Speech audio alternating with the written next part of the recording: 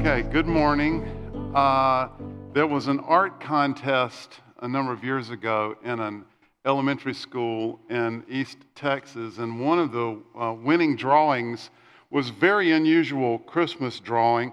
The little boy had drawn three men who were coming to give gifts to the baby Jesus, and on the side of the picture was a fire truck.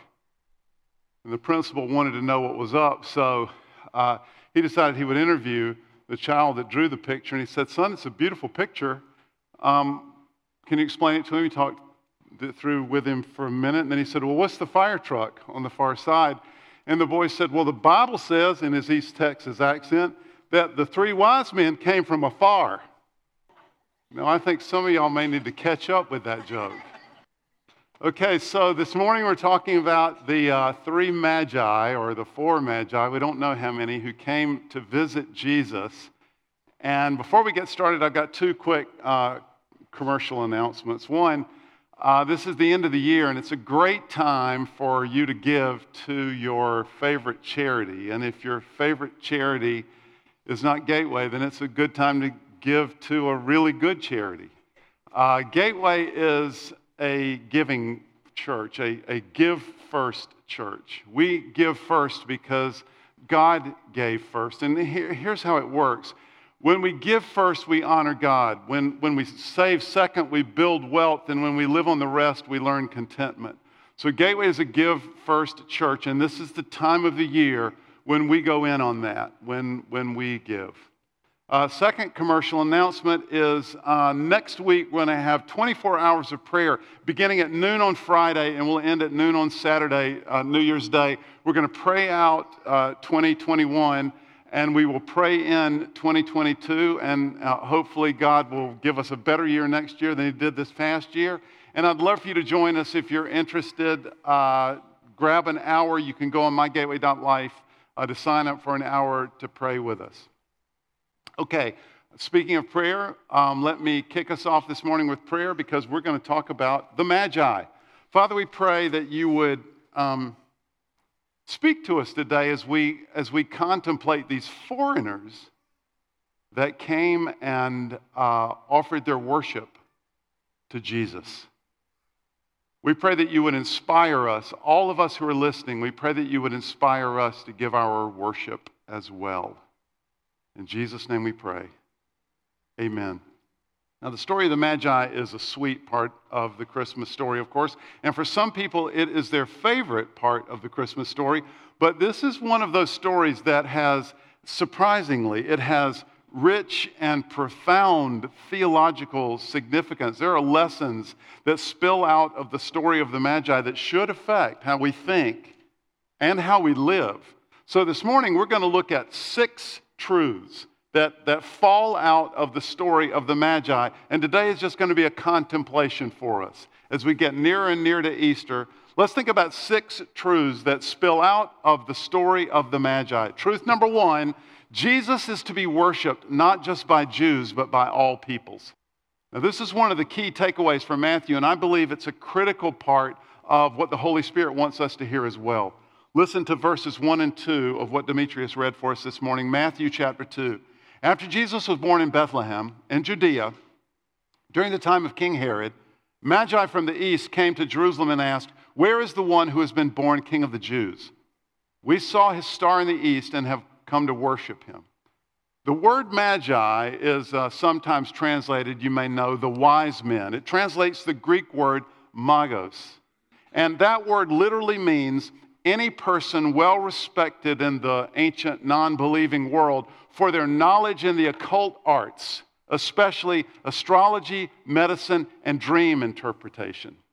So these particular men were probably magos from the king of Persia, from the Persian kingdom. To Matthew's mind, this must have been absolutely startling when he heard about this.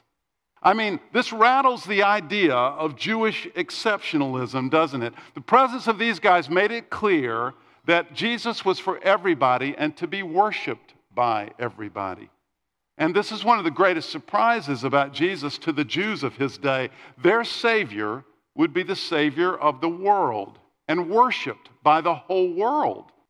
By the way, this should also be a reminder to us. He's not only good news for us, he's good news for everyone. And he deserves to be worshiped by everyone.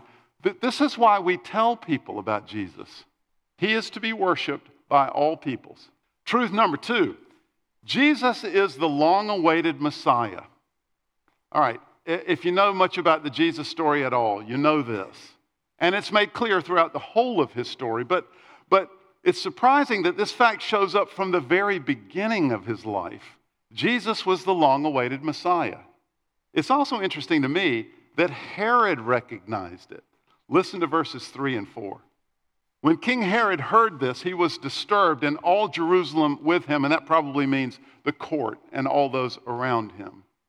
When he called together all the people's chief priests and teachers of the law, he asked them where the Christ was to be born. So the Magi, let's notice, the Magi had come looking for the King of the Jews. But Herod asks his advisors about the origins of the Messiah.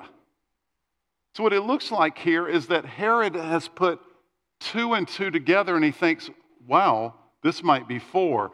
By way of review, it had been the expectation of Jews for centuries that a hero would come to lead them and to save them. They had been told this repeatedly by the prophets who claimed to be speaking for God. So if this is all true, think about the implications of this. Jeff DeJani is one of the leaders in our church, and he runs a landscaping company, and during the winters, he makes his money removing snow from his properties. So imagine weatherman can accurately tell Jeff on Monday that it's going to rain on Thursday. This enables Jeff to assemble the crews that he needs and get his supplies stocked and ready to go. This would be very, very helpful. But imagine now that Jeff found a weatherman that could tell him in June the previous year exactly the day and how much snow and where it was going to be happening in February of the following year. And then think if he could tell it with certainty, and then think if it actually happened exactly the way this weatherman said. Imagine the implications for Jeff's business. But also think about what that would tell Jeff about this weatherman. That's exactly what we witness here in this story. God talked about it many times over several years. They waited for it and wondered about it, and then it happened. God did it. Now, Herod was not a good guy. But Herod had been called King of the Jews for about 40 years, mostly by the Romans, and he was very, very proud of this designation. So this pronouncement by the Magos must have been disturbing, right? But even though Herod was called King of the Jews, nobody ever mistook Herod for the Messiah, nor called him that. That's partly why there's such buzz about this in Herod's court. I mean, there had been claims about messiahs for generations, but this one's a little different. Think of the circumstances here. Jesus isn't making any claim about himself at this point. He can't even speak. In fact, it's a group of foreign dignitaries, Magos no less, who come in search of the King of the Jews. And they believe they have seen a sign from heaven which points to his existence. I mean, even if these dignitaries are a bunch of nut jobs, Herod has got to be disturbed by this news. Notice the Old Testament reference used here in verse 6. He quotes from Micah, "You Bethlehem in the land of Judah, you Bethlehem in the land of Judah are by no means least among the rulers of Judah, for out of you will come a ruler who will be the shepherd of my people Israel." That's Micah 5:2, and that was one of the principal reasons that people usually connected the Messiah with the ruler of Israel. This is probably where Herod got the notion that this baby might have been the Messiah. So, it's fascinating. The whole question of is he the Messiah or isn't he the Messiah that dogged Jesus throughout his life, that didn't spring up at some point late in Jesus' ministry. That swirled around him from his birth. Jesus is the long-awaited Messiah. Third truth that spills out of this passage, God uses the universe to make his Son known and worshiped. Don't snooze on that. God uses the universe to make his Son known and worshiped. It has become fashionable these days to announce births through social media. I looked a couple up randomly over the past couple of weeks just because I was thinking about this. And my two favorite ones that I saw this one couple had done a birth announcement. They had lined up two large, like bobby pins, and then two small bobby pins next to it, which I guess were their two kids. And then they had a really small bobby pin inside of one of the big bobby pins. Clearly, mommy's pregnant. And then 9 months later, they had changed it. Same announcement. They had the two small bobby pins, the two big bobby pins, and the really little bobby pin was laid across the two large bobby pins as if they were holding baby. I saw another one that was, a little cruel. You got to hope that this kid doesn't grow up and see this, but mom is holding her newborn baby and smiling, standing right next to the kid, and there is older sister who looks to be about 2 years old, grabbing onto the edge of the crib, doesn't look happy at all, and there's a big sign on the crib that says eviction. Well, anyway, God used a different method. He announced his son using the universe. So I want you to hear this, just to kind of give us some context. This is Psalm chapter 19, verses 1 and 2. The heavens declare the glory of God. The skies proclaim the work of his hands. Day after day they pour forth speech. Night after night they display their knowledge. Again, don't snooze on this idea. God proclaims himself through the universe, right? And Psalm 19 is not our only reference for that. But in this case, in Matthew 2, God uses the universe to reveal, drum roll, Jesus. You can see where Christians get the idea that something godlike might have been happening in the life and person of Jesus. Anyway, this is why Paul makes the argument that people are without excuse for not recognizing God because God has written himself into the universe and he's written his son. This is the argument Paul makes in Romans 1, 18 through 20. Let me read this real quickly. The wrath of God is being revealed from heaven against all godlessness and wickedness of people who suppress the truth. They don't miss it. They don't ignore it. It's not that they've never heard it. They suppress the truth by their wickedness, since what may be known about God is plain to them because God has made it plain to them. For since the creation of the world, God's invisible qualities, his divine power, his eternal power and divine nature, have been clearly seen, being understood from what has been made, so that men are without excuse.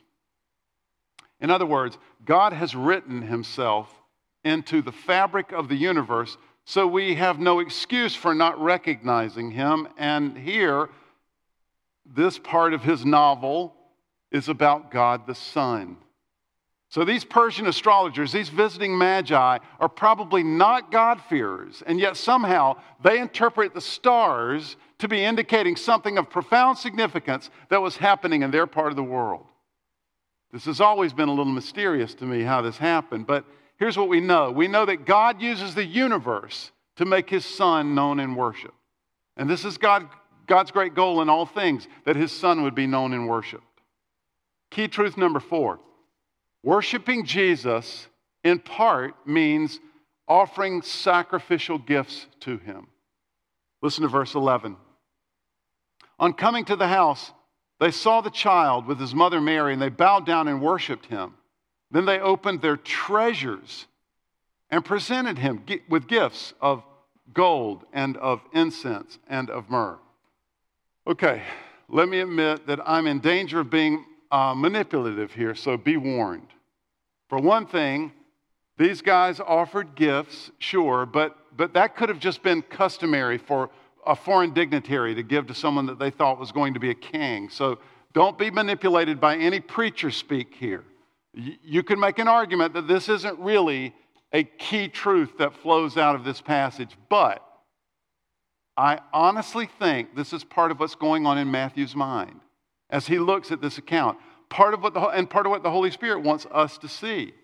These are non-Jews, so they are strangers to the ways of God, at least in Matthew's mind, as far as he knows. And yet, they worshiped the child and they brought him gifts. And Matthew, this is so startling for him, he details this out for us. He lays out the gifts for us to see. You can almost hear his wonder. And by the way, this has always been the biblical pattern. Worshiping people bring gifts to God. In part, this is just a natural human reaction. I don't know why I thought of this, and apologies in advance, but I thought of Tom Jones, the wildly famous heartthrob pop singer from the 50s and 60s who, by the time the 80s rolled around, he was still singing, and he was an old man at that point. So I read an article about Tom Jones this week, and at the heyday of Tom Jones in the mid-60s, people in Tom Jones concerts would throw things at him.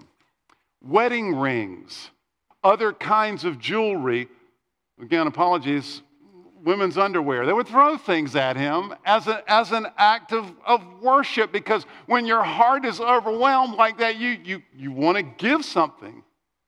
Well, God worshipers are the same. They bring gifts to God. This is not because God needs our gifts. The Old Testament makes it clear that this process is for us, reminding us that I'm sorry about the women's underwear reference. I know that's all you have in your mind right now.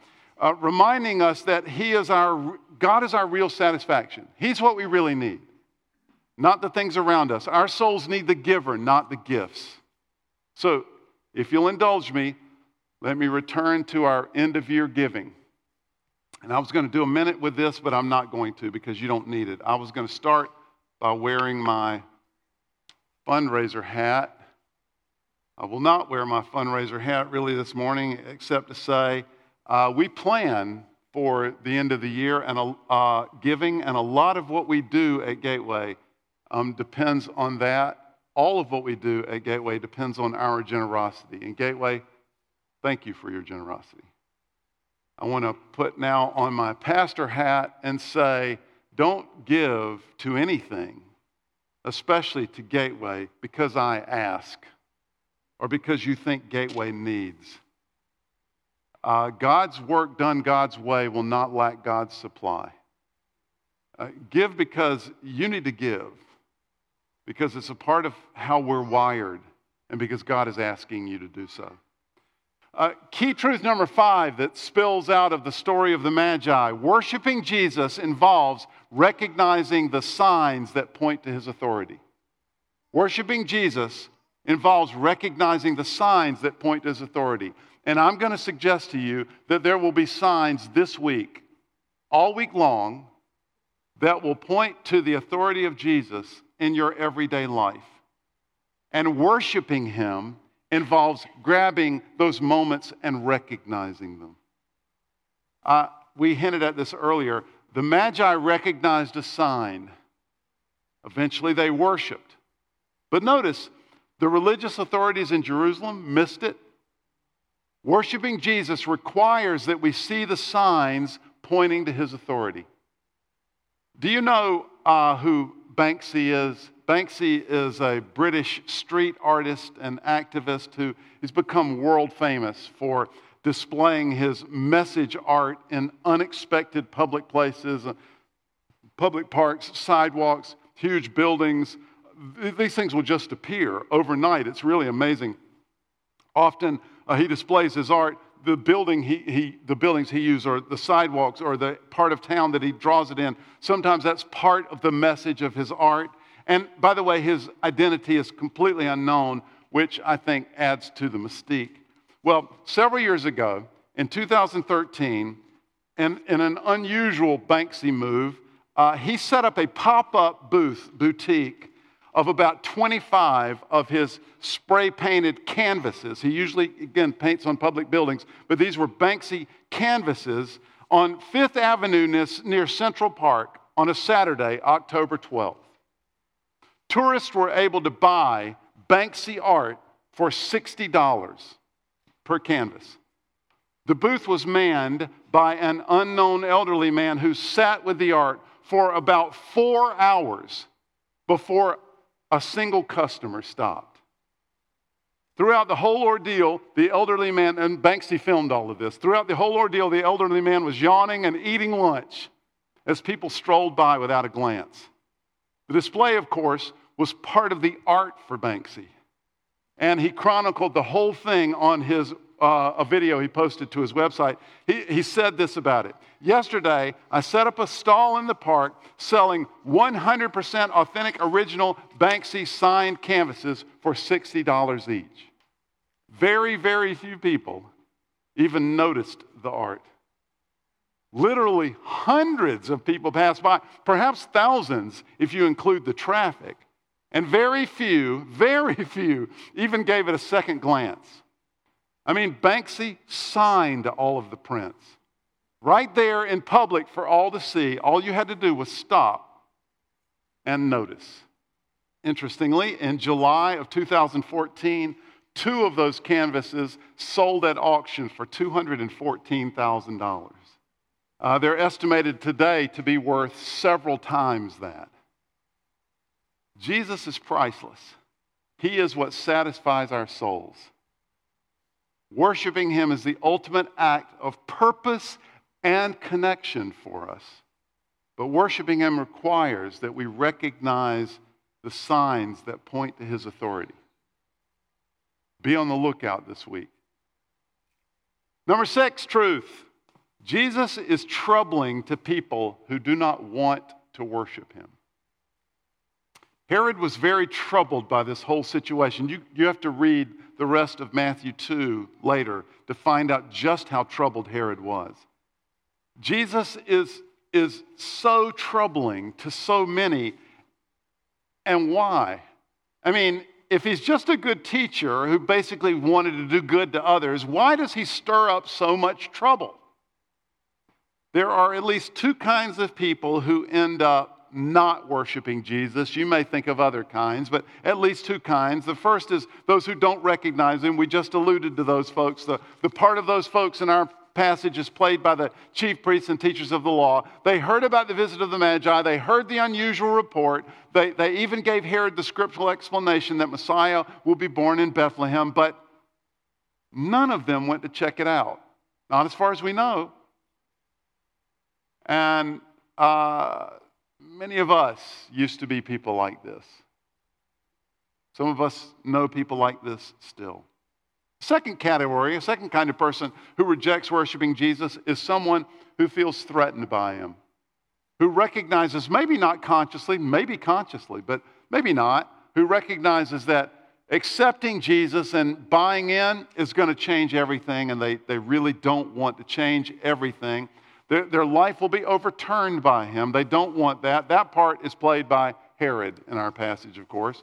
Jesus is troubling to people who don't want to worship him, and I pray that no one here is in that place, because causing us to worship Jesus is God's ultimate goal. But if you are in that place, if Jesus disturbs you, I have to say I understand. And I read a number of years ago an article by Philip Yancey that I think it helps me get my heart around this anyway. I want you to hear this. I read this fascinating article by the author Philip Yancey, who's written several best-selling books. And Yancey said that in 1993, he read a news report about a Messiah sighting in the Crown Heights section of Brooklyn, New York. Then in an article for Christianity Today magazine, he wrote about the feverish response of over 20,000 Lubavitcher Hasidic Jews who lived in that area, many of whom believed the Messiah was dwelling among them in the person of Rabbi Menachem Mendel Schneerson. This is Yancey's description.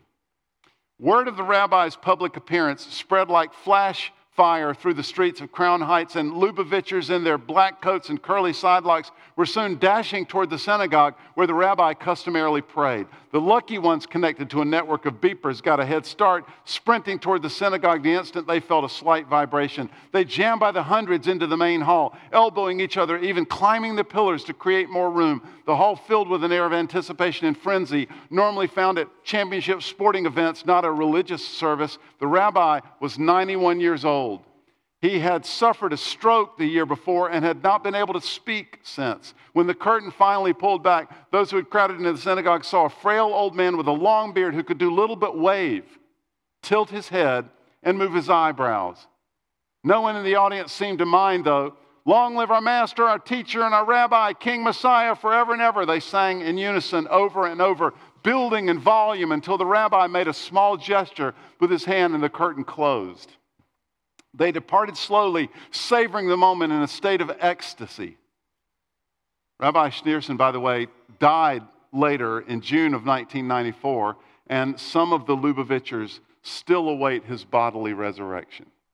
Later in the article, Yancey confesses he was tempted to laugh out loud as he read about Schneerson and his followers, thinking, who are these crazy people and who are they trying to kid? A nonagenarian mute messiah in Brooklyn? But then a sobering thought came to my mind, Yancey said. I am reacting to Rabbi Schneerson exactly as people in the first century had reacted to Jesus. A Messiah from Galilee, a carpenter's kid, no less. He goes on. The scorn I felt as I read about the rabbi and his fanatical followers gave me a small glimpse of the kind of responses Jesus faced throughout his life. His neighbors asked, isn't his mother's name Mary, and aren't his brothers James, Joseph, Simon, and Judas? Where did this man get this wisdom and these miraculous powers? And other countrymen scoffed, Nazareth, can anything good come from there? His own family tried to put him away, believing he was out of his mind. The religious experts sought to kill him. As for the common people, one moment they judged him demon-possessed and raving mad. The next they forcibly tried to crown him king. Yancey concludes, it took courage, I believe, for God to lay aside power and glory and to take his place among human beings who would greet him with the same mixture of haughtiness and skepticism that I felt when I first heard about Rabbi Schneerson in Brooklyn. It took courage to endure the shame and courage even to risk descent to a planet known for its clumsy violence, among a race known for rejecting its prophets. A God of all power deliberately put himself in such a state that Satan could tempt him, demons could taunt him, and lowly human beings could slap his face and nail him to a cross. What more foolhardy thing could God have done? Jesus is troubling to those who don't want to worship him. We may even understand why, but we have to pray and press for their recognition. Because God's great goal is that his Son would be worshiped, and worshiping Jesus requires that we recognize the signs pointing to his authority. And those signs are present. God uses the universe to make his Son known. He is, after all, the long-awaited, predicted Jewish Savior and Messiah, and yet also the Savior of the whole world. So worshiping him is the aim of our lives. It is a fully immersive experience. Specifically, worshiping Jesus involved sacrificial giving. That's what we learned from the Magi. Let me pray. Lord Jesus, today we've gathered because we give our worship to you willingly, gladly, not reluctantly. I pray, Lord, that today you would train our ears and our eyes and our hearts to see the signs that point to your authority. They've already been present in our morning. I pray that you would wake us up to your movement, to your activity in us and through us and among us. Lord, I pray that you would quicken and empower our hearts to spill out in praise and in gifts to you. You are God the Son, the long-awaited Messiah. And Jesus, today we honor you and brag about your name and your story. We brag about what you've done and the difference you've made in our lives. We think now, Lord, we think right now about that difference. Over the weeks or over the months or over the years, the difference that you have made in our story. How differently we'd be walking, how differently we'd be living now if you weren't part of us, if we hadn't found hints of soul satisfaction that we find in you. Thank you and we praise you. Lord, I pray this week as we approach Christmas, we would be especially attuned to seeing signs of your movement, signs of your authority around us. And that we would steal moments, capture them, take moments to worship you. Because that's your great goal, Father. We pray all this in the strong name of Jesus Christ, our Savior, the Savior of the whole world. And all God's people said, amen.